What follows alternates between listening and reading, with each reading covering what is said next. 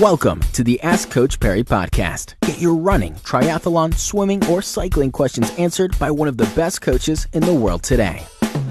Welcome on to yet another edition of the Ask Coach Parry Cycling Podcast. We've got Devlin Eden with us, our cycling coach. Devlin, welcome back.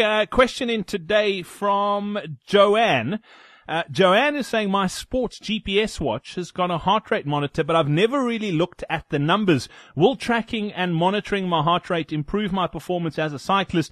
And if so, what should I look out for? What are the numbers that I should be tracking and trying to improve?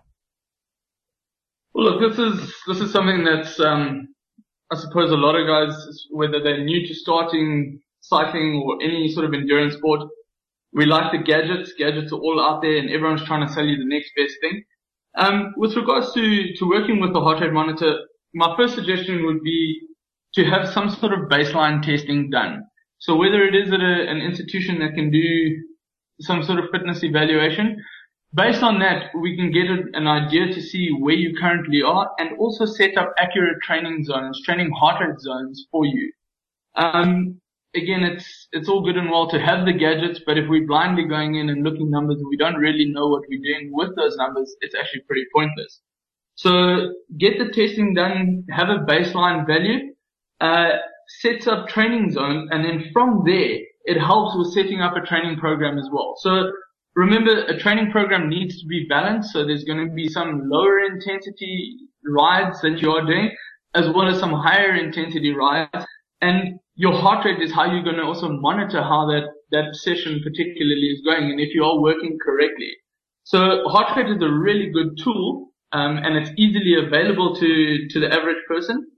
However, keep in mind that there are limitations to heart rate as well. So when I talk about limitations, if you've had a cup of coffee, if you've had a bad night's sleep, it's also going to affect on what your heart rate's doing on the day. Stress levels, temperature outside. So as much as I say it is a really good tool to be using, keep in mind that if you're doing a particular interval session and suddenly you have a coffee an hour before that you've forgotten about and your heart rate is a lot higher than what you expect, you need to realize that don't panic and start tapping down on the intensity, because there you're working basically on what your heart rate response is from that coffee. So that's just one of the sort of limitations to keep in mind with it.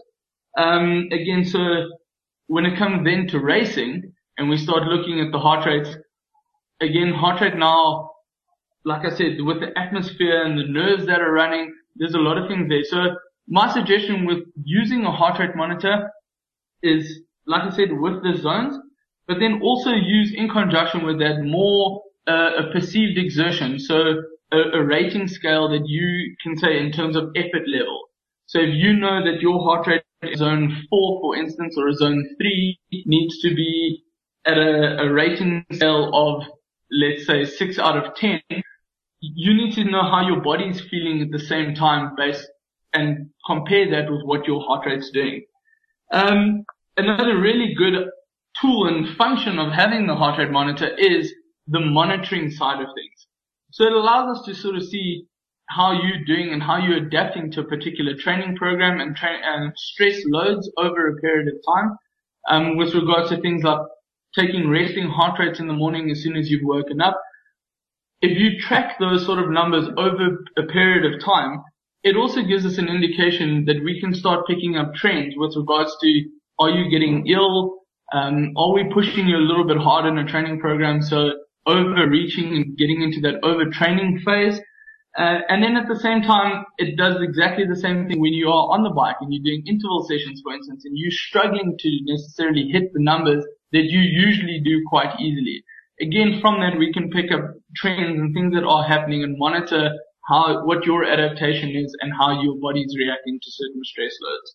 So all in all, heart rate monitor, really good tool to have, but also just make sure that you are using it correctly and you've got some sort of framework to reference those numbers to.